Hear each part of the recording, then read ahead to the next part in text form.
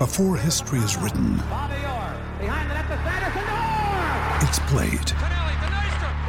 Before it's frozen in time, it's fought one shift at a time. Before it's etched in silver, it's carved in ice. What happens next will last forever. The Stanley Cup Final on ABC and ESPN Plus begins Saturday. Another day is here, and you're ready for it. What to wear? Check. Breakfast, lunch, and dinner? Check. Planning for what's next and how to save for it? That's where Bank of America can help. For your financial to-dos, Bank of America has experts ready to help get you closer to your goals. Get started at one of our local financial centers or 24/7 in our mobile banking app. Find a location near you at bankofamerica.com/talktous. What would you like the power to do? Mobile banking requires downloading the app and is only available for select devices. Message and data rates may apply. Bank of America N.A., member FDIC. When you need mealtime inspiration, it's worth shopping Kroger, where you'll find over 30,000 mouth-watering choices that excite your inner foodie. And no matter what tasty choice you make, you'll enjoy our everyday low prices, plus extra ways to save, like digital coupons worth over $600 each week. You can also save up to $1 off per gallon at the pump with fuel points. More savings and more inspiring flavors make shopping Kroger worth it every time. Kroger, fresh for everyone. Fuel restrictions apply. This podcast is part of the Sports Social Podcast Network. This podcast is part of the Sports Social Podcast Network.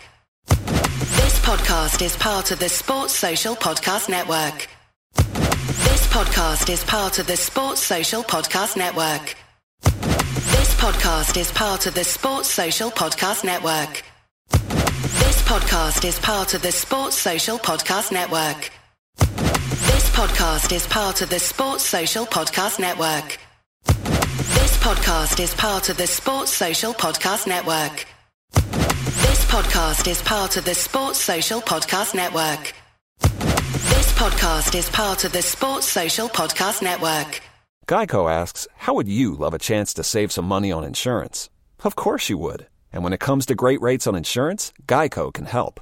Like with insurance for your car, truck, motorcycle, boat, and RV. Even help with homeowners or renters coverage. Plus, add an easy-to-use mobile app, available 24-hour roadside assistance, and more, and Geico is an easy choice. Switch today and see all the ways you could save. It's easy. Simply go to geico.com or contact your local agent today. This podcast is part of the Sports Social Podcast Network. Geico asks, how would you love a chance to save some money on insurance? Of course you would. And when it comes to great rates on insurance, Geico can help. Like with insurance for your car, truck, motorcycle, boat, and RV. Even help with homeowners or renters coverage. Plus, add an easy-to-use mobile app, available 24-hour roadside assistance, and more, and Geico is an easy choice. Switch today and see all the ways you could save. It's easy. Simply go to geico.com or contact your local agent today. This podcast is part of the Sports Social Podcast Network. It's the fighting. It's the fighting. Cock. It's the fighting. It's the fighting. Cock. Come on, Tottenham. You were born in Sunderland, but your spiritual home is North London. You joined Spurs as a schoolboy in 1976. You ran home back to Sunderland 6 times before making your debut in a 3-0 win against Everton. Over 2 periods, you played for Spurs 170 times. You scored 25 goals. You won an FA Cup, you won the League Cup and a UEFA Cup. You was a full England international before retiring at the end of the 1995 season. You are not Eden Hazard's dad. You are Micky Hazard. You are a legend of White Hart Lane. Welcome to the Fighting Cock podcast. Is that it? I was supposed to be a rousing applause. Where was it? I was going to clap, but Micky didn't clap. Thank you. Hello, Micky. I was looking at Micky, and I thought there was someone else going to come. I was planning that out for ages. Bloody Do hell. you know how long that took me to write that? Bloody hell. Hello, Micky. You must have spent a full minute on it. Well, it's 5 minutes. 5 minutes. It's an absolute pleasure to have you back, Micky, for the second time. The last time we did this, most downloaded episode of the Fighting Cock ever. Wow. And I think in no small part because of the emotion and the kind of just raw, just the realness of which you talk about Tottenham and what the club means to you. And I think it resonates obviously with fans because it means the same to us. But to hear an ex-player talk about it the way you did, it was just fantastic. And we knew that we had to get you on again. And he was always very open to it. A couple of times we mooted doing it, and he was like, "Yeah, whenever." We managed to get it done, and obviously it's apt because the North London derby's on Sunday, tomorrow when this comes out. Yeah. So are we playing Barnet? Yeah. Yeah. It's apt actually because we played Barnet we played at Underhill for the under-21s. I know. Recently. And then it was just that was a fantastic experience, and we're doing it again actually. Shall I give a quick plug for that? Actually, because loads of people can download this one. The 1882s at the game at White Hart Lane. On the 28th. 28th of March, 7 p.m. Tickets are £3 to members or £5 to non-members. So what blocks have you got? 13 to 16. So it's about 1,300 tickets, and if we sell all of those against the Scum, oh god, it'll be glorious, unbelievable. Anyway, Mickey, I've got a couple of questions. When I was a kid and we used to pick up the programme, there was always an interview of a player, and there was always bizarre questions that they would ask, and they were the same to everyone. What was your pre-match meal before you played for Spurs? Oh, what a great question that is. Wow. I would probably say in those days I probably put down scrambled egg on toast. Nice. I used to have scrambled egg on toast. Why? I haven't got a clue, except I like scrambled egg. I'm not so sure whether it had any energy benefits to me. I don't know, but I did like it. But I suppose bread carries a bit of carbohydrate, doesn't it? Yep. So that may be the reason why that was. Not that we were aware of what carbohydrates were in those days. I think I then changed it to beans on toast, which obviously felt like I was running with the wind behind me. So and then as we got a little bit more knowledge about nutrition, I started to eat a little bit of pasta. But I always remember Glenn, when Glenn was my manager, he used to say to me, he used to make us eat pasta. And his first ever time of being my manager, we went to a hotel, and he said, right, I've ordered you all pasta. So, of course, it was all a spag bol, wasn't it? Let's be honest, spaghetti bolognese.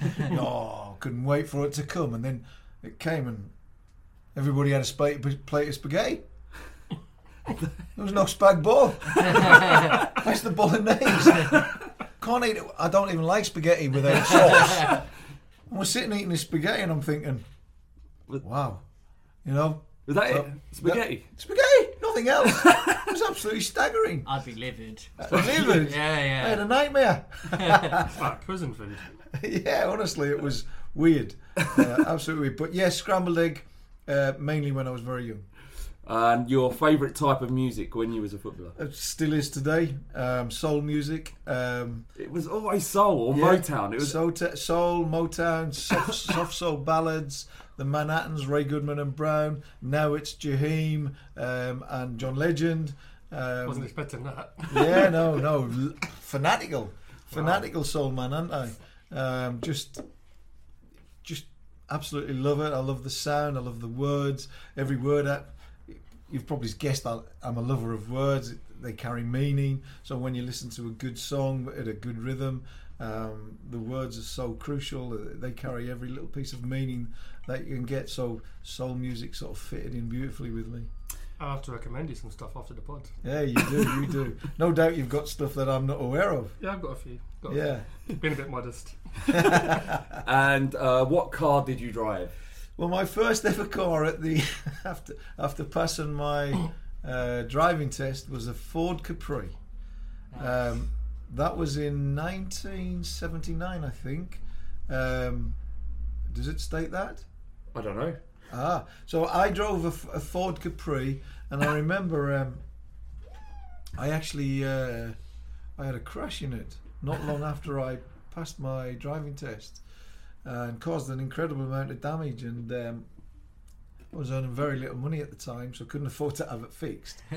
So I drove around with it all smashed in at the front until the club found out, and then Mr. Jones, who was the club secretary, called me into his office and he said, look, we will pay for the insurance and we will pay for this, and you just pay us back at £50 a month, which was amazing, really. You know, here I was, a young boy trying to make his way in the game, and it was it's a lot of money when you're young to insure your car, and the club paid it for me, and then they said, we will never come to you for the money. You have to bring it to us every month without fail, right? And it was a great lesson, actually, in one, handling your own finances, two, discipline, and three, the responsibility of having to take it somewhere at a given day of the month and hand it over. So it taught me good lessons. It's remarkable, isn't it, how different that is now. I mean, the footballers are driving better cars than the managers, probably. I mean, in this day and age, if that was Daniel Levy, he would say, right, Mickey, you pay us back £50 a month out your wages. How much do I get paid? £50.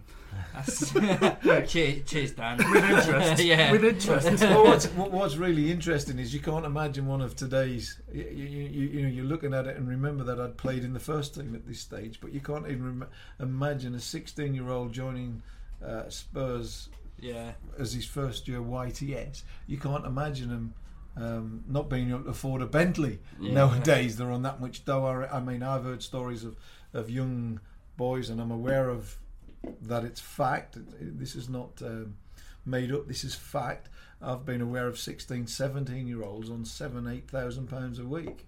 You know, and my big concern or worry about that is that, you know, by the age of 18, 19, these guys they're millionaires. They've got it made. They don't probably ever have to work again. What motivation is there for them to get into the first team, really? Well, that's it. They've kind of made it before they've even kicked a ball in earnest. Yeah. I think there's a couple of players I can think of at Spurs and no longer there, so I can talk about them with freedom. But John Bostock sticks out for that. The kind of and they are rumours and they're things you hear, but the kind of attitude of having made it before you've actually done anything to warrant it. I worked with John at Crystal Palace, so I'm very aware of the deal. I'm very aware of what John was like. As a young boy, I've got to say, he was second to none. He was a real lovely Christian boy. What I will say is that for some reason he got lost. He was very talented as a youngster. He came into our club and he somehow got lost within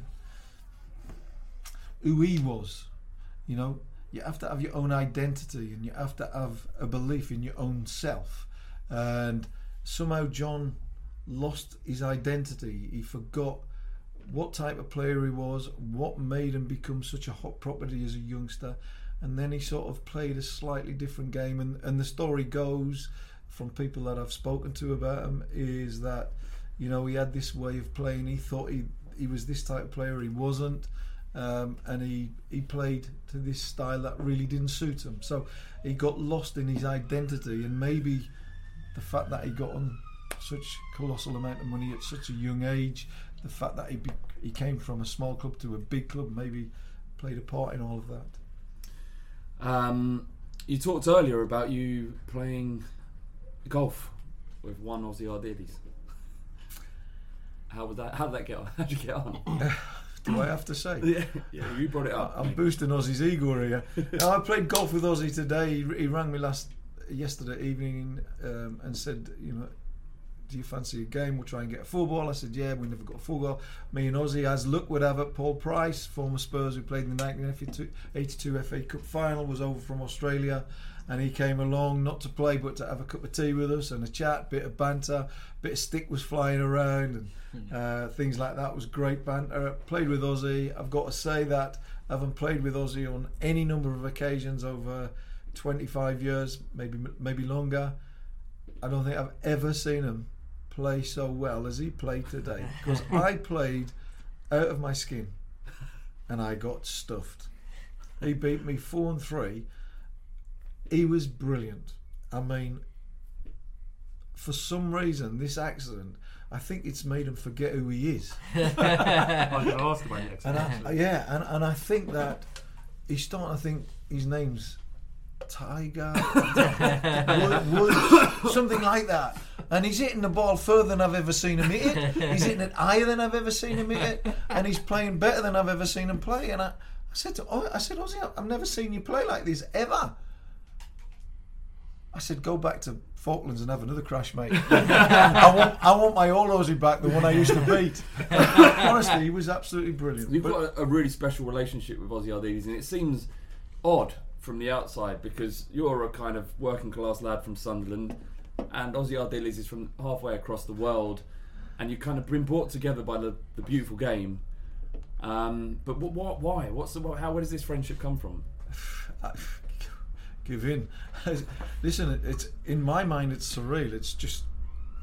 It's almost like a dream, really. You know, here I am, a young schoolboy from the north of England, Sunderland, who happens to end up playing for the club that maybe he was born to play for, and then 2 years later, having joined full time, having joined as a 12-year-old, but then became full time at 16. 2 years following that, I'm sitting watching TV. Ozzy Ardiles wins the World Cup with Argentina.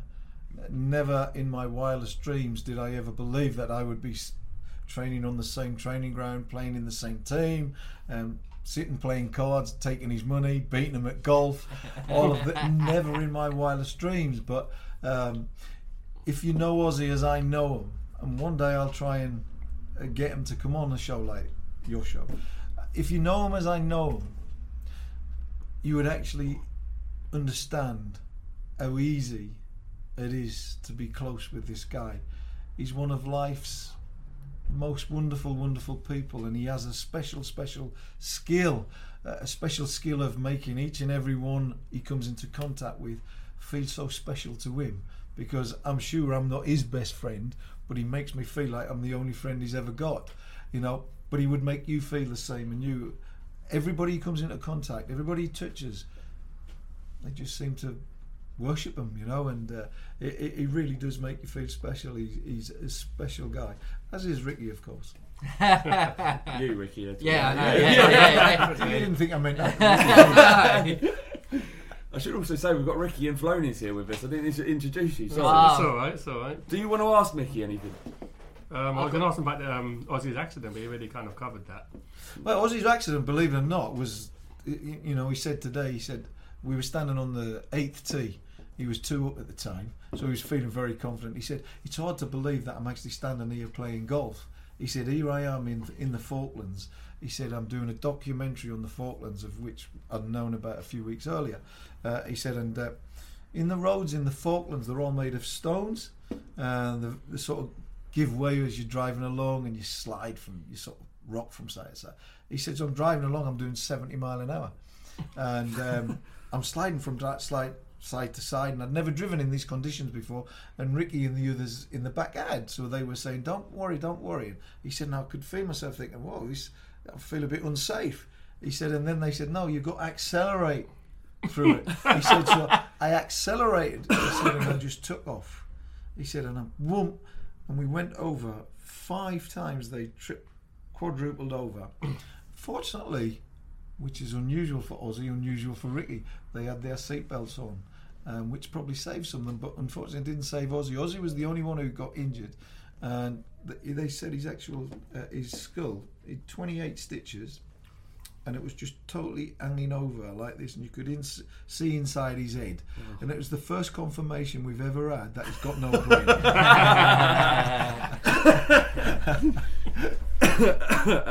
Joe Royle, I think it was, said that trying to tackle him was like trying to tackle dust. And we was talking before we recorded the podcast, and as a young man, as you said, as a World Cup winner coming over to play for the team that you're going to be playing in, and you know, and then both midfielders, and you was talking about the way he fought and the lessons he taught you. Oh, listen, there's things that, you know, before you know someone and you know their strengths and weaknesses, and it's one of the problems that we've had in our first team this season. There's been such a big influx of players that nobody knows what their strengths and weaknesses are. So they've had such a long time to adapt to one another, learn about their strengths. And when Ozzy came, I had to learn about his strengths and weaknesses because I was a young boy. I was 18. I was desperate to impress this Argentinian World Cup winner. I couldn't wait to show him how skillful I was, because all we hear is how skillful continental footballers are. But hey, there's just as much skill in our country. So I was desperate to show him.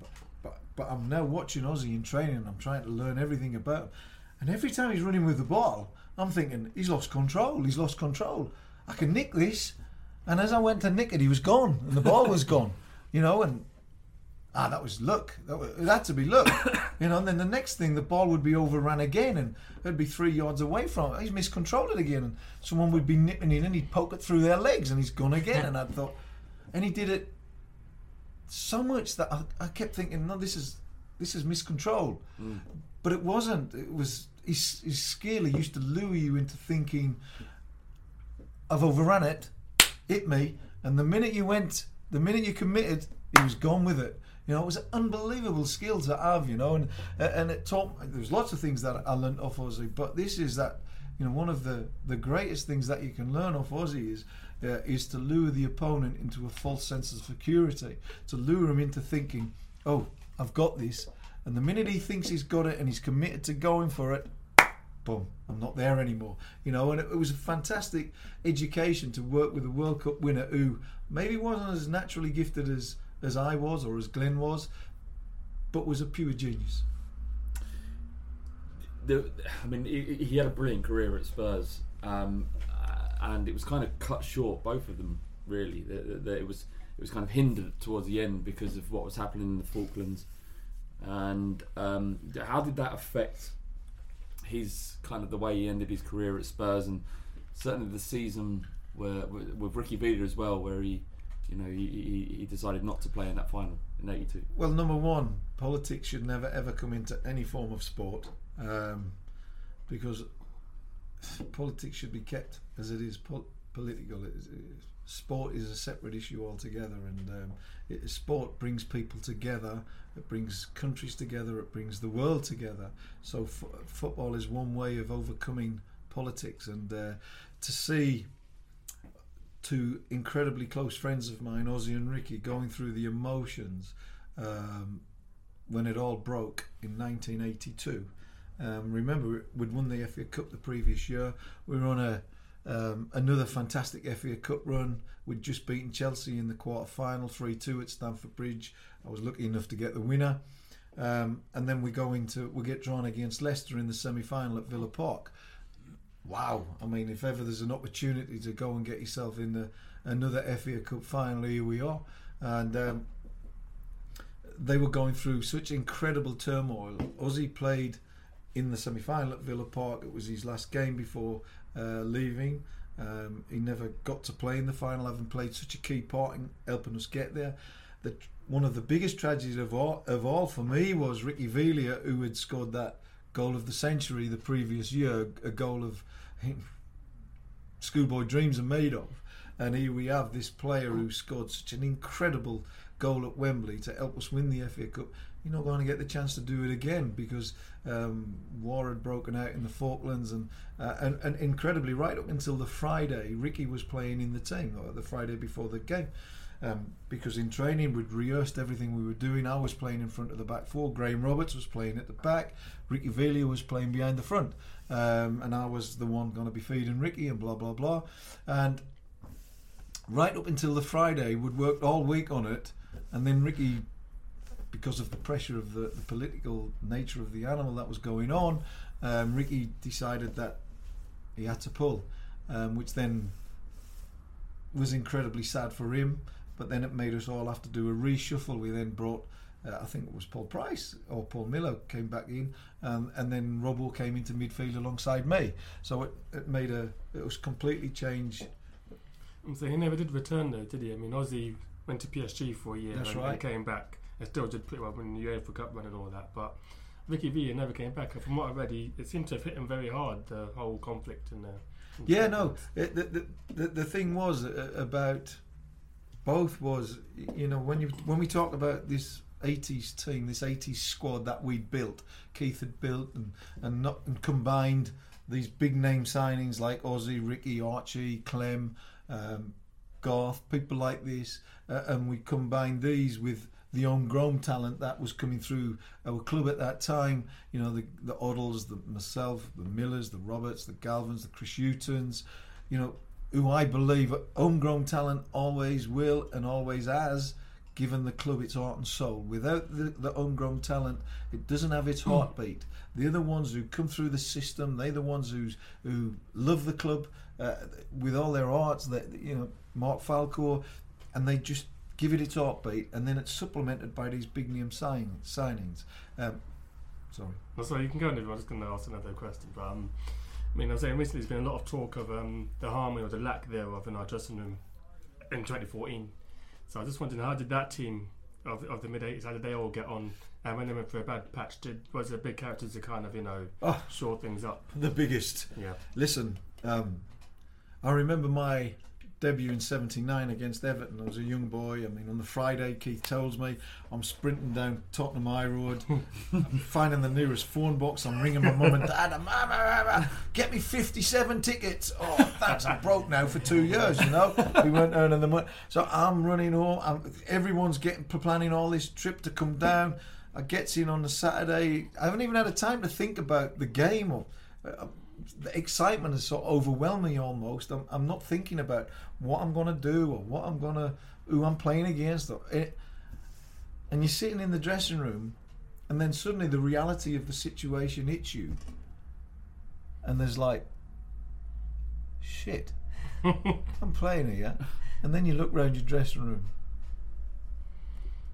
Got Glenn Huddle there. Thank God for that.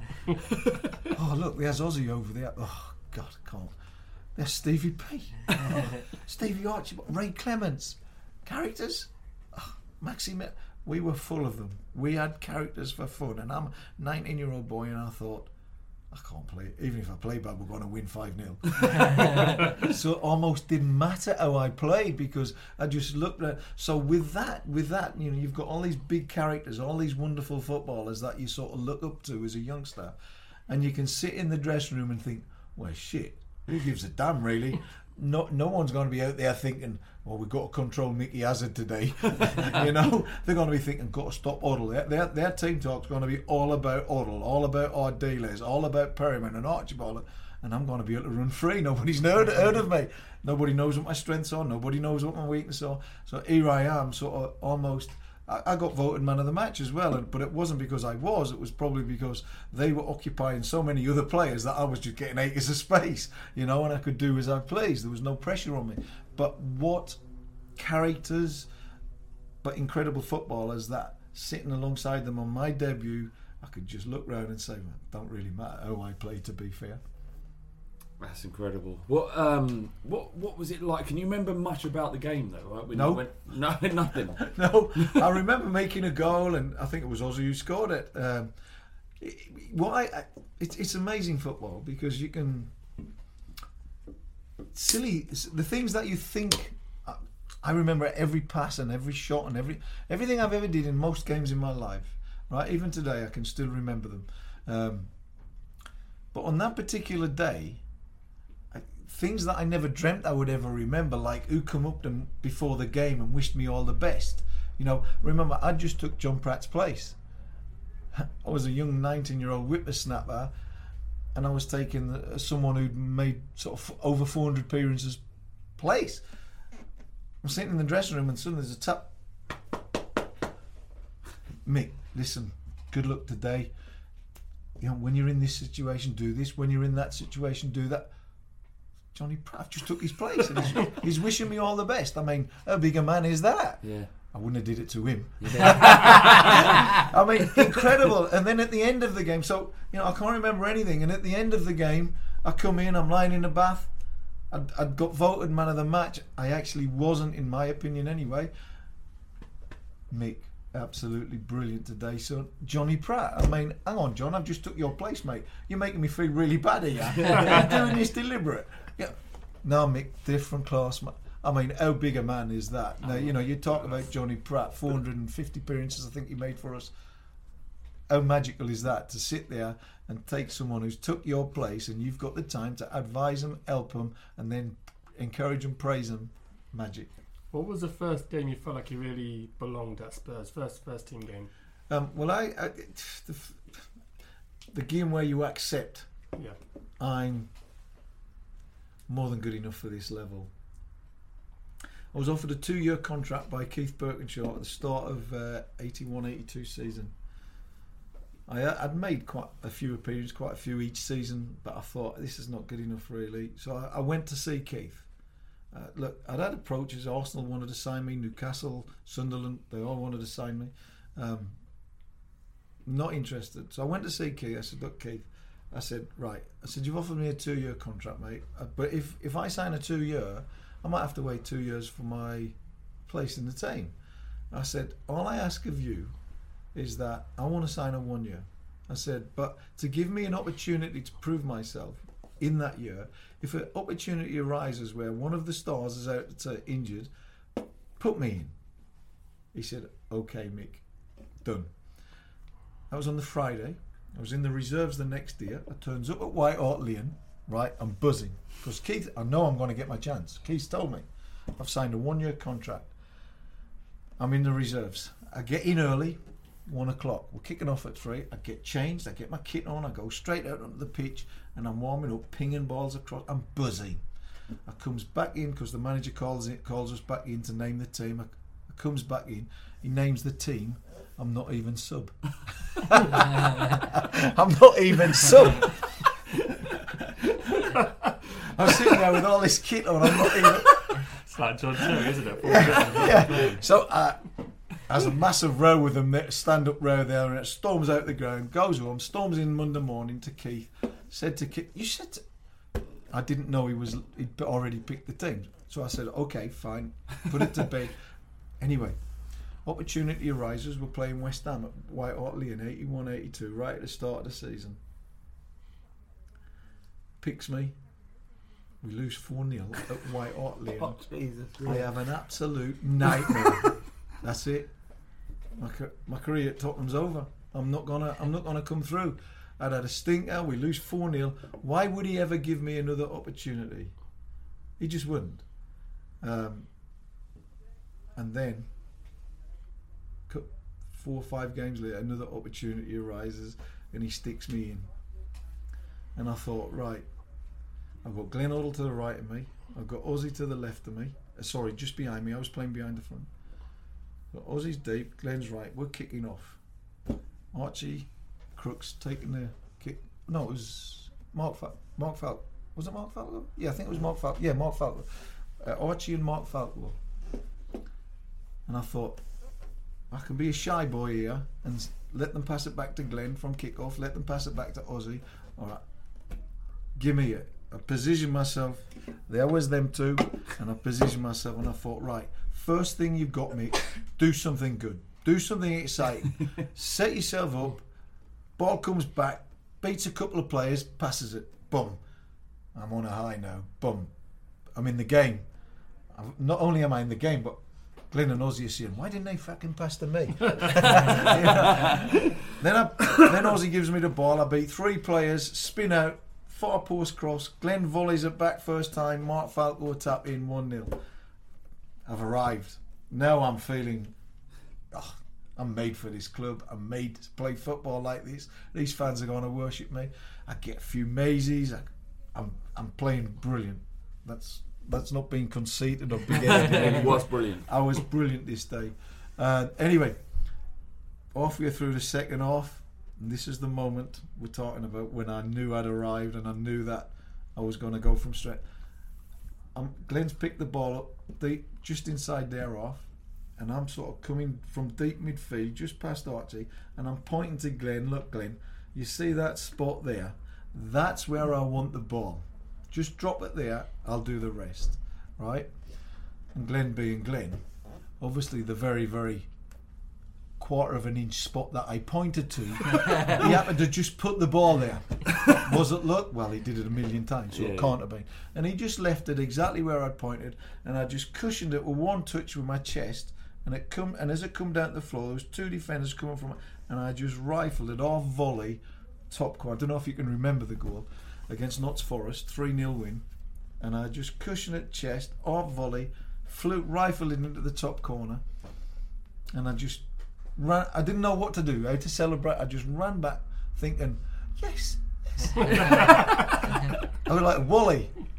And now I watch the video of it. Someone sent it on Twitter to me the other day, and I'm watching this replay, and there's Ozzy walking back, and he's got his hand on his head, and he's shaking his head and laughing as if, because he'd always been my biggest advocate. Ozzy, he always pushed me. You've got to get Micky. You've got to get Micky. He's talented. He's gifted, and he would always be pushing me. And he was walking back, shaking his head, going, laughing his head off like that. I know what he was thinking. He never told me, but I know what he's thinking. He was thinking, shit, why did I tell Keith to keep this twat? He's going to take my place. That's superb. All right, we're overrunning, so we're going to break here for half, have a little break, and then we're going to come back to it, Micky, if that's all right. Yep. Typical Glenn Hoddle, driven into the net beyond Francis with such precision and such power too. It was the lovely touch here from Hazard that opened it, and Hoddle belted the ball wide of the keeper. He may look anxious, Keith Birkinshaw, but he'll be delighted with the way Tottenham are carrying the game to the opposition right now. After taking the lead, Chelsea have been second best, and here is Hoddle again. May look for one of those floating shots. He may find Hazard instead. That might well be good enough for Tottenham Hotspur. They are surely on their way into the semi-finals now. A killer blow struck by Micky Hazard, teed up as he was by Hoddle. 3-1 it is for Spurs. They are on their way. Only Micky Hazard singing. You know I can't smile without Tottenham. Can't smile without you. Tottenham. Come on, boys. We're going on the Eurovision. I find it hard to do anything. I feel sad when you're glad. Tottenham. Feel sad when you're sad. If you knew what I'm going through, I just can't smile without you.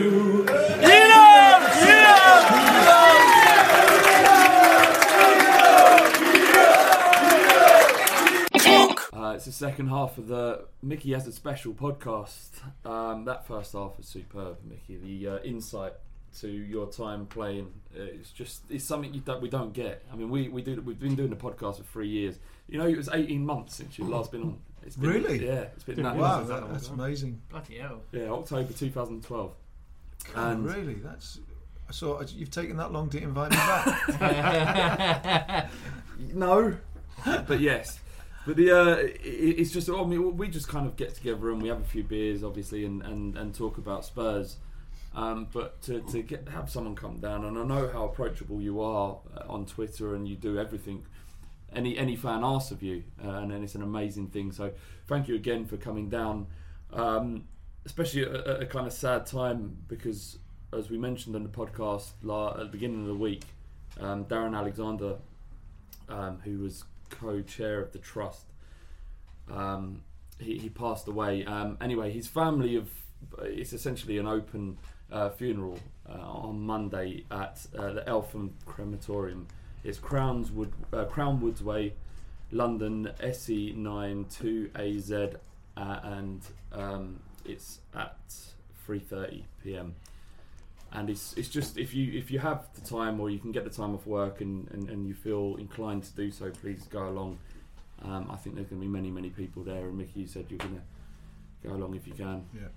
And I'm desperately trying to get the time off work to come along, because I know how much Darren did for Tottenham Hotspur fans and how passionate he was. And it was such a shame and such a shock to see him go. Ricky, you had a question for Micky. Yeah, it wasn't one of my. It was just one off the top of my head while I was going outside for a cigarette. How many players back in the day were smoking quite regularly? Because I mean, I've seen pictures of Ginola in the kind of near modern times smoking, but then like back in the day, it was just a drink after the match, a cigarette here and there. How present was it? Well, in general, it wasn't. I can honestly say, I mean, that doesn't mean when you went out after the game and had a drink, the odd player didn't have a ciggy. But one player in particular would probably smoke 20 a day. On the way to away games, he'd be smoking on the bus to the game. The same player would have steak and chips for his pre-match meal. Everything that you say not to do, he would do, and actually still smokes to this very day. And often when he's in your car, he would say, "Can you just pull over so I can have a fag?" And I think I'll shock you when I tell you his name, because number one, he was probably the fittest player on the pitch, and who covered the more ground than anyone else on the pitch. Ozzy Ardiles.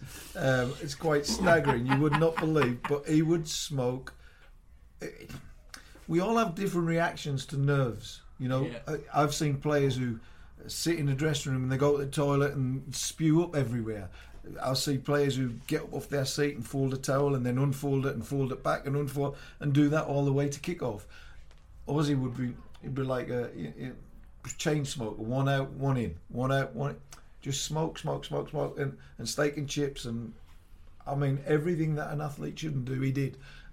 Incredibly fit. So sometimes it begs the question: is it really that bad for you? I don't think so. Yeah, because you smoke. But no, he was the only one who was a big smoker. My nan smoked 20 cigarettes a day since she was 21, and she's 88. So there you go. Living proof that it's good for you. Yeah, it's good for you. It's absolutely good for you. Although she may live, it looks like she's going to live to about 120. So definitely. Well, can I have some of them cigarettes that she's smoking? It's Super Kings. That's for sure. They're the longest cigarettes as well.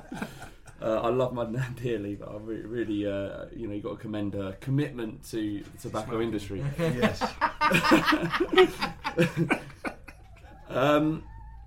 It's a difficult time at the moment to be a Spurs fan. We're going through a very odd.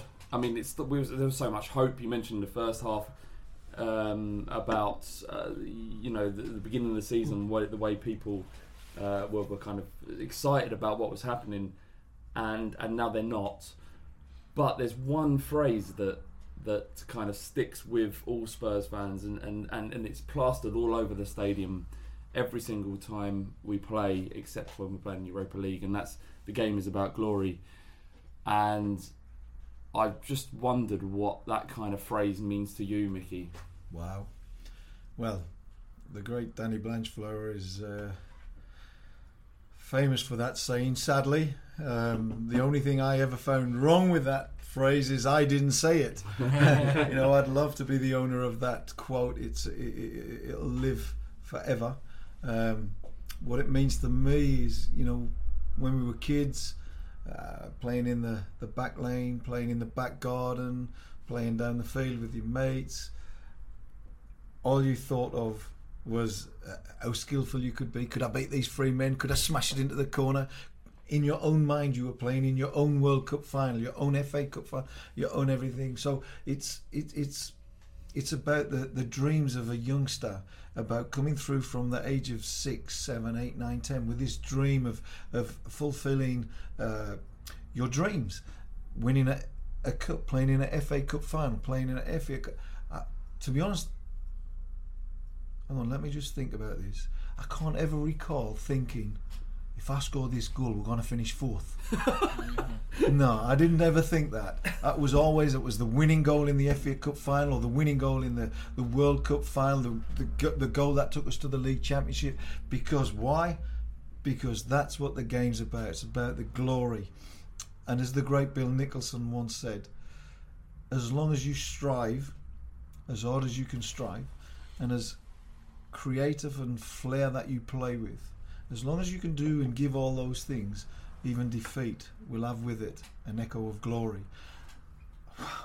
Another sad fact that he made that quote, not me, sadly. But two incredible quotes from two incredible people within our history, and truer words have never ever been spoken as far as I'm concerned. Forget Forth. The game's about glory. Let's win things. Speaking of glory, I think you tweeted a picture of you the other day wearing an Anderlecht shirt. Whose shirt was that? Well, who was Anderlecht's greatest player in that cup final? Who was their biggest star, their biggest name? Enzio Scifo? Yeah, Scifo, yeah. I've got to say this, and this is with no bias whatsoever and total honesty. Enzo came running up to me and he said, "Mickey, can we swap shirts?" Now, I actually think it was the guy who came to what's his name, who ran our who became director of football at our club. What was his name? Arneson. Frank Arneson. Oh yeah. I think it was Frank's. I didn't ask him, to be honest with you. I did have a very good game in the UEFA Cup final, and I honestly believe that he came up and asked me, and in my excitement, who cares what shirt I'm wearing? I've won the cup. I'm basking in this glory. I want to enjoy every second of it. When I look at the picture now, I feel I love the picture, and it's me, and it's me. It's my hero, Ozzy, who beat me at golf today. And in the background, we've got the skipper, who obviously missed out in the second leg. So two key people who played a key part in my career, and who had partnered in the centre of the midfield at some stage during that final, were in the picture with me. But I sometimes feel sad that I haven't got my shirt on. Yeah. I feel a bit, it sort of upsets me a little bit, because I think, why haven't I got my white shirt on? Because I think the greatest nights of all at White Hart Lane are the European nights when we play in all white. It's such a feeling of superiority. You walk in, you just feel like angels walking on. Yeah, you do. Hallowed turf. You actually feel unbeatable. I mean, amazing. So the only regret I have about the picture, and I don't have many, but it's, why didn't I have my white shirt on? Amazing picture. Yeah, it is amazing. It really was. Yeah. Someone actually emailed in, and I can't remember who it was now. I don't know. It was actually, I don't want to say his Twitter name, but he basically edits adult movies. He wants me to star in one. Yeah. He said, did you ever play a game with your shirt tucked in your shorts? To be honest with you, it caused row upon row upon row upon row. And Keith Birkinshaw, before every single game of my career, would tell me to tuck my shirt in. No matter how old I was, even when I became a very experienced player, get your shirt tucked in. Right, now, I used to say, Keith, you don't get it, do you? He used to say, what do you mean? Look, Keith, when I have my shirt tucked in, I feel like everyone else. I just feel like run-of-the-mill. I'm just nothing. I said, when my shirt's out and the shirts are over my arms, I said, I feel arrogant. I feel like there's nobody out here can get the ball off me, because I've got this air of superiority, because I've got my shirt out, I'm different to everyone else. And it gave me that belief and that confidence and that arrogance, if you like, to go out and stand on the ball and say, you want it? Come get it. Do you know what, actually, now you say that, the players with the most flair, the ones that I remember, the ones with like Waddle used to wear his shirt out. Ginola did. Hoddle did, and obviously Hoddle copied you. Obviously, yeah. Yeah, and Platini. Yeah, Platini. Yeah, and you're thinking the best players in the world play with the shirts tucked out. So shit, why did I have my No, but it is. Honestly, I used to feel so incredibly. And something else, unfortunately, it got banned till about the age of 21. I never wore shin pads. Yeah, I used to like my socks rolled down. Yeah. I used to say, "There's my legs." This is how I used to think. There's my legs. There's no pads. My socks are down around my ankles. You want to kick me? If you think you're good enough, come try. Right? And Keith used to say, "Get your socks pulled up. Get your pads on." And he used to force me to wear them, and I wouldn't. And at every opportunity, down they went, And because I used to think if I didn't have pads on and my socks were around my ankles, everyone knew that. So either I move quick or I've got a broken leg. Yeah. You know, and I used to pit my quickness of thought and quick feet against theirs any day. Everything you've just said is the exact same philosophy I apply when I play five-a-side football on a Sunday morning. I learnt it off you. I know. Well, I did. That's how Micky. I've got a few things to show you. I was going to say, you're talking about great quotes, but I mean, like, I play with my socks rolled down. I don't wear shin pads. Come get the ball.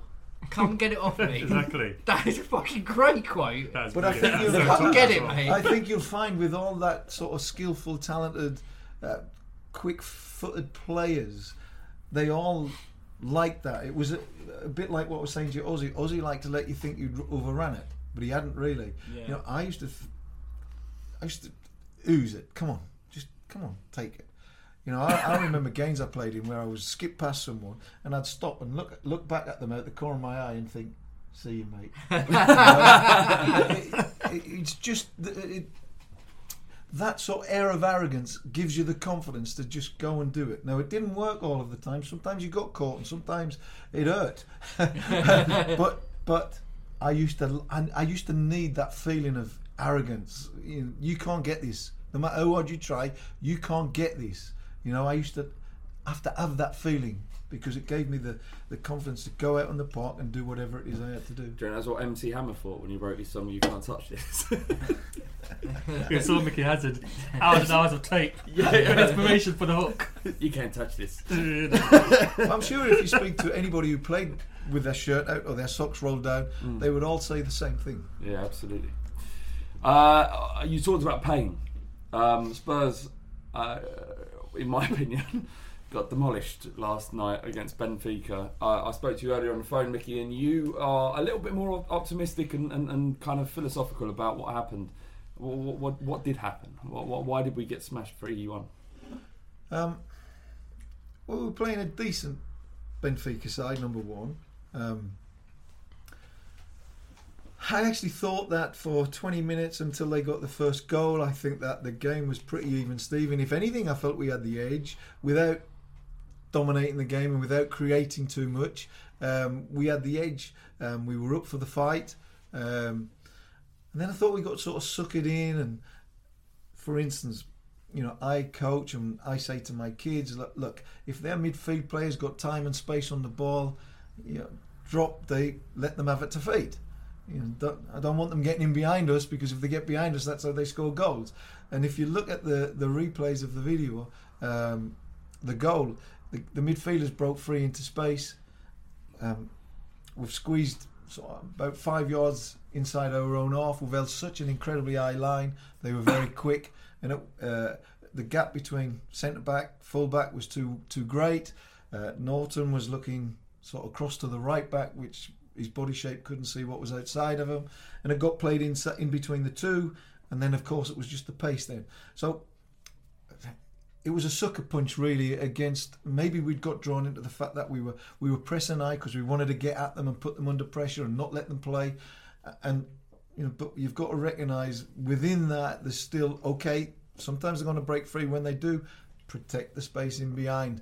But I genuinely feel that if that first goal hadn't have been scored and we'd got the first goal, I think that we would have gone on and won. What happened after that, again, I didn't feel they totally dominated the game. They got 2 goals from corners, bad marking, bad reaction on the second one. The ball dropped, they reacted quicker than us, and he smashes it in off the, you know, sometimes some go in, some fly over the bar, some slice wide, it flies in. But in real terms, yes, we didn't play well. Just after half time, when Adebayo had that chance, it was a great chance to get 1-1, dragged it wide of the post. We get 2, we concede a goal, we get great free kick from Eriksson to make it 2-1. I'm thinking, come on, let's get back in this. You know, we go over there, we're a 2-2 draw, you know, we can still go away and win because our away form's been great. And I'm really hopeful, and unfortunately they scored quite a quick goal. We never got a chance to build on the momentum of Eriksson's goal, and then it started to fall apart. Rick, what did you think? Because you was at the game, and obviously that's quite an optimistic way of looking at things, and I'm kind of agree with you, because I was last night when I was on Twitter, I was quite angry. and I was on the verge of tweeting, "Get Sherwood out." I didn't do it. But yeah, I was angry. Too. Did you delete your tweet over and over That's again? Yeah. That's an important point. He's angry, and what, you know, a bit like Tim when he said what he said after the Chelsea game.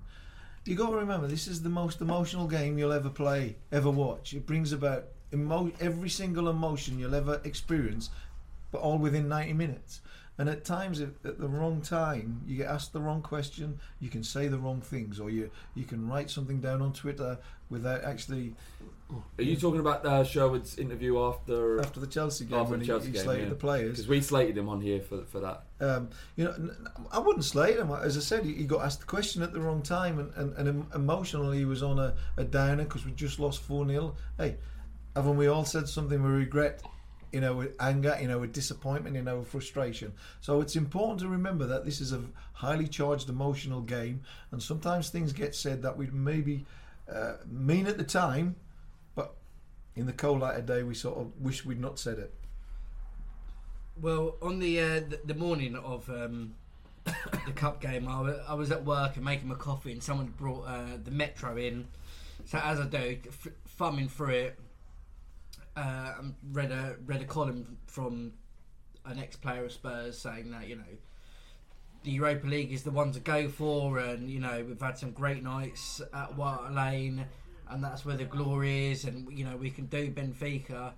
And I was like, yeah, let's have it. Cheers for that, Mickey.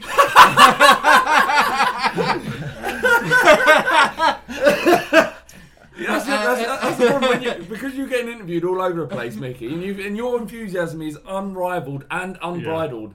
And you get on TalkSport, and you're listening to it and you're thinking, yes, we can do it. We're gonna fucking do it.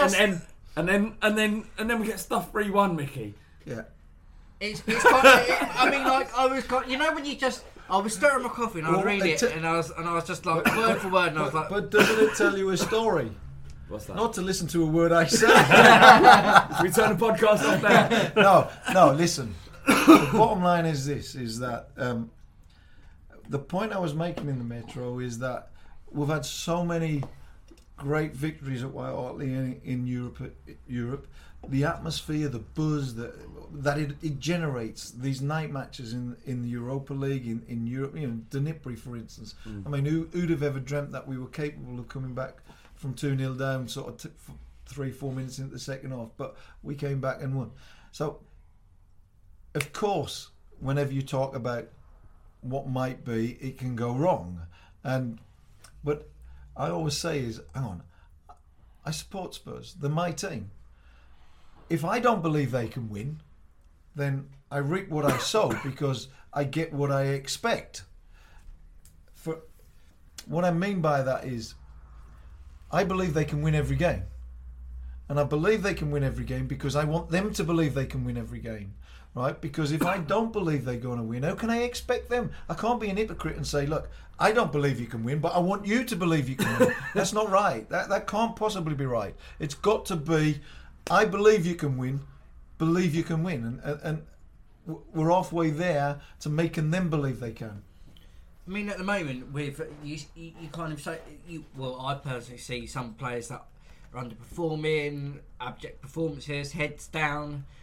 With a player like yourself, you know, guts, determination, wanting to win, playing for the shirt, you know, everything that every fan loves. I mean, but then you see a performance like that or a performance against Chelsea and you think, why aren't these players feeling it? What, like, I just don't, sometimes I just don't get it. Perhaps they are. Perhaps they are and they're just having a bad game. Well, I don't see it. But, I mean, that's the thing, though. I mean, I know they're not going to come out and say, like... Mickey, surely during your experiences at Spurs, it wasn't all kind of roses. It was just... there must have been times where there was criticism thrown at you and probably unduly, and they're saying you're not trying hard enough, or it might not have been you, but other players in the team. To be honest, I can't ever recall such a criticism as not trying levelled. You know, you've got to remember, we were playing Real Madrid, Barcelona, Bayern Munich. We were playing top teams, and we were. If we lost by the odd goal. If we won by the odd goal. I can't ever recall. I can recall us saying we played poorly, but not that we didn't give everything. Is the criticism due then? I don't... Listen, it's very difficult to say whether someone is or isn't trying or not, because confidence is an incredibly strange thing. And someone playing with confidence can look like he's given blood for the cause, but someone playing with no confidence can look like he's not actually trying. And that's something that we have to learn to differentiate between. Is the guy who's lost confidence it's not the same as not trying. And I think that there is a lack of confidence in certain individuals within our team at this moment. But I would never ever level at them. You know, I look at Paulinho last night, for instance, who I feel looks a little bit low on confidence.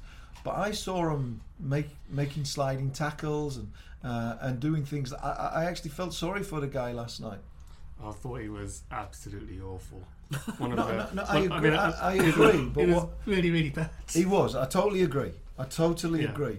But his confidence was really bad and his quality was really bad. But I thought he at least was making some or attempting to make tackles, attempting to run around, and it just looked like. I don't know if any of you has ever been unconfident in your own walk of life. For instance, if you're reading out a podcast, for instance, and you're not feeling confident about it, and you start stuttering and stammers, you know, other people will say, why is he doing that? You know, it just looks bad because you're not feeling confident. And I think that what's happening at the minute, there's morale's a bit low, results haven't gone our way, performances are not great. There's been a lot of turmoil within the club throughout the course of the season. Form hasn't been great throughout the course of the season, and players are sort of adapting. Not only are they struggling at the moment, they're having to adapt to new culture, new language, new club, new team, new teammates. There's lots of things that these players have to adapt to. So maybe we need to be a little bit more patient. I'm not sure if you played much five-a-side football, Mickey, but when I'm playing five-a-side on a Sunday morning, sometimes my confidence dips and I can't get the ball in the goal. I'm trying shots from a range and they're not going in. But other times I'm on fire. Most of the time I'm on fire, and I hit shots and they go in. And I think that's where you're coming from, Mickey. But that's a technical thing. Yeah. You know, a confidence affects technique too, and but it doesn't affect heart. And it doesn't affect desire, and it doesn't affect will to win. So while I will forever ever make excuses about trying to dribble past someone, trying to curl a shot into the top corner, trying to hit a wonder pass or even a simple pass, they're all based on being confident technically. Desire, heart, will to win, fight, they all come from within yourself. They come from inside your body, and it's your heart that drives you onto those things. So no excuses for those things. Well, I mean, sorry. Go on. To the say when there's some shots that Bell tried, for example, he wouldn't have tried if he wasn't confident. So it is a valid point. That's true. I mean, going back into like you were saying about the different players and cultures and things like that, and at the moment with Tim coming, completely different style to ABB. As a person, I often think, you know, how long does it take to embed your tactics and what you want to give the players, what you want them to do? I mean, there's some statistic that when you go into a new job, it's an average of 3 months before you settle, before you know people, before you know your role, before you're confident in what you're doing. As a football player, I mean, from a simpleton like myself, it's a ball.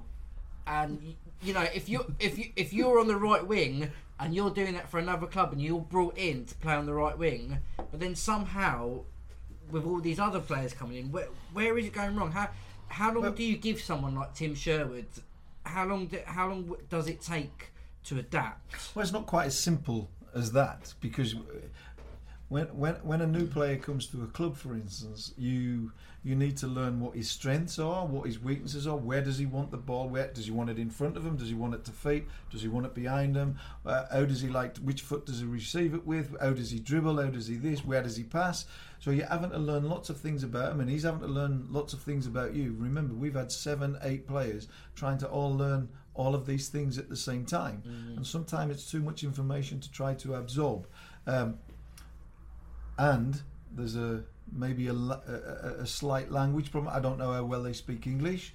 I really don't know that, and the difficulty maybe Tim has of getting over points to them. I can't comment because I don't know what their language problems are. But it isn't quite as simple as it seems. It's far more complex, and they're not the first, and they won't be the last to suffer these types of problems when they come to a new club. You talk about confidence and kind of the importance of kind of believing in yourself and the fans getting behind you. Sunday's game against Arsenal is probably the biggest of our season, and it's been despite totaling a decent amount of points, and we're in a decent position. Very, very kind of abject atmosphere around White Hart Lane, and we're playing the enemy. How do you feel it might go? Listen, the reason it's so abject is because the spending of £107 million built up each and every one of our expectations went sky high. And I've got to be honest, I was probably the leader of the pack. I was thinking, we're going to win the Premiership this season. I didn't give it time to I didn't even think, they'll take time to settle. I thought 32 million, 28 million world-class footballers are going to fit in quickly. We're going to win Premiership, FA Cup. We're going to win everything this season. So I'm the leader of the pack. In terms of Sunday, if ever you want to play in a North London derby, not the best time to play them when you're not playing well, not the best time to play them when your confidence is low, not the best time to play them when individually and collectively we're struggling. But let me tell you, when you've just had poxy crap results, the fans are feeling low and down, there's a sort of despondency in the air. As a player, I want the biggest game I can possibly play in, because I want to turn you lot all back in my favour, in our favour. I want to go out and show you, look, we're here and we are quality, and we're going to fight and fight and fight to turn this around. And I can't think of a game that whets the appetite more than the NLD. The problem we have with that is, do our players know that? Now, it's Tim's responsibility, it's Les's responsibility, and I've got no doubt they will be doing it. They will be sitting in training, they will be sitting in the dressing room before the game, telling each and every one of those players how important this game is. This game means everything to us sitting here now. We don't want to lose. We've lost twice this season. I don't want to lose again. I don't want my timeline full up with messages from the scum. Yeah. I want to be able to send out my messages, right? That's the message we have to get. So this, for me, is the best game we could possibly be playing, because our players can become heroes. You get the winning goal on Sunday, forget what's gone on. You will be a hero. And for the next however long, they are going to chant your name. You're going to be written about all over Twitter. You're going to be hero worship. He's doing it again. Oh no, Micky, he's doing it again! We're going to go into it. I think we're going to win 4-0. No, but this is how it's so important that our staff, everybody, we have to hammer this on to our foreign players. Yeah. This is the game. How big it is. This is the game. Sod what's gone on before. Win this one. Heroes. Absolutely. Heroes. Absolutely. I don't even want to consider. I can't even think about defeat. Sorry. Micky, what's your kind of favourite memory as a player from a North London derby? Oh, my first one. Is this? Hang on. Is it before you say this? You're talking about the video and the goal? You know, there was a goal that you scored. Oh, yeah, that one, yeah. And I was asking, because last time we were trying to find people that had a copy of the video, because it is somewhere. Is it? There was a... Well, no, wow. You said it was on... It was recorded. No, it was recorded, yeah. But, so we still haven't found it. But because Arsenal, I actually think Arsenal... Yeah. They've got such bad feelings about me. I think they knew I was going to score a wonder goal that day and make 2 others and be voted man of the match. And I think that they deliberately wore an advertisement on the shirt so it wouldn't be shown on TV. That's what it was. So Micky scored this great goal against Arsenal. It was the best goal I ever scored. Really, genuinely? Genuinely. Ricky Villa passed it to me on the half-wheel line. I beat 3 players from the halfway line. John Hollands was sprinting across from right back. I was about 25 yards out. I went to rifle it, knowing he was sprinting, and he slid. And as he slid, I just touched it outside of him with the outside of my left foot and watched him slide across. I'll have a strawberry one, John. And then unleashed this shot from 25 yards. George Wood sprawling across the goal, top corner of the net, running away. First Northland. What's the fuss about? What's all the fuss about? Northland and Derbies, these are a doddle. Bang. Then I made 2 goals in the second half for Garth Crooks. Got voted man of the match. I thought, hey, what's these North London Derbies? Can I play in one every week? And none of it was recorded, or it was recorded. It was on TV, and because they had a bloody advert on, I couldn't get to see it. So if anybody's got it, tweet me it. Another appeal to find this goal. I need to see it. So we will pay millions for it. No, honestly, I'm not joking. I scored some very good goals in my time. That was the cream of the crop. It was a top notch. Okay. So, I guess we should end on some predictions for the North. Should we do? Is it even worth it?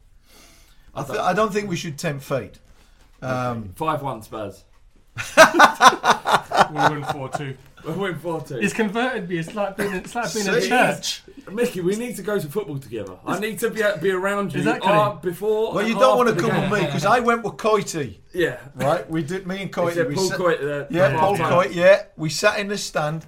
And it was against Manchester City last season, right? And when Bale scored, we scored to get 1-1. I said to him, "We're going to win this." I said, "Coity, we're winning it." I said, "If we keep at them, we'll win this." And then Bale scored, and I jumped on him, right? And we were I dislocated his shoulder. Oh my god! I was. But how amazing is that? Yeah, but that's an amazing. He bloody sued me. But that game was unbelievable. Oh, it was unreal. It was unreal. We talked about it on the podcast before, but I was like 3 rows from the Man City fans, and there was 2 young lads. They must have been about 17 or 18, and you imagine being 17 or 18 and having the Man City that they are today, compared to 10 years when they were 5 or 6, starting to get an idea about what it was. Yeah. And then they're now the dominant force that they are, or would be. And they were giving it, and it was horrible for 80 minutes, Mickey. I can't stress how horrible it was. It was like, it was like they're laughing in your face. And then we destroyed them in 7 minutes, scoring 3 goals. It was magical, wasn't it? Oh, fucking, this is what football's about. Absolutely. We didn't That's win what. the league. Hey, listen. Who says we can't go and do the same in Benfica? Oh, we may well do. It's never over till the fat lady sings. We're still in with a shout. Our away form's been great. Yes, not so great lately, but our away form's been great. We seem to set up much better away from home. Why not? Come on, you Spurs. Mickey, I want to thank you very much for coming on. It's our pleasure, actually. And Ricky, thank you for coming down. Don't even mention it, mate.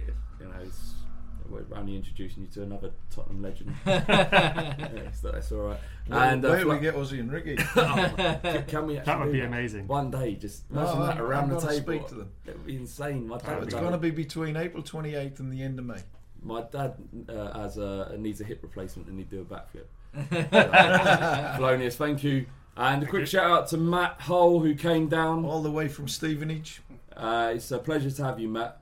Cheers, thank you. And Sophie, Mickey's better half. Or is that not okay? It's way beyond me. Thank you very much, Sophie, for sitting through all of our nonsense. When it comes to that, I'm Div 3. And this has been the Fighting Cock podcast. Thank you very, very much.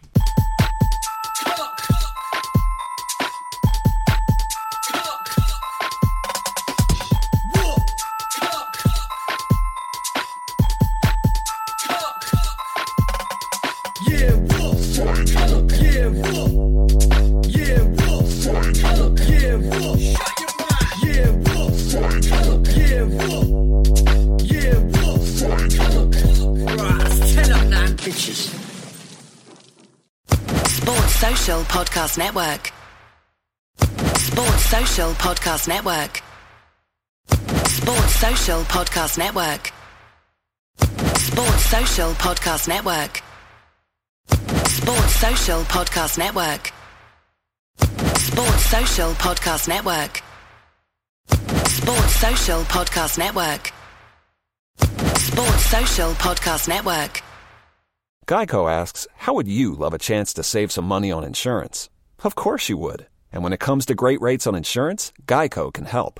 Like with insurance for your car, truck, motorcycle, boat, and RV. Even help with homeowners or renters coverage. Plus, add an easy-to-use mobile app, available 24-hour roadside assistance, and more, and Geico is an easy choice. Switch today and see all the ways you could save. It's easy. Simply go to geico.com or contact your local agent today. Sports Social Podcast Network. Sports Social Podcast Network. Sports Social Podcast Network. Sports Social Podcast Network. Sports Social Podcast Network.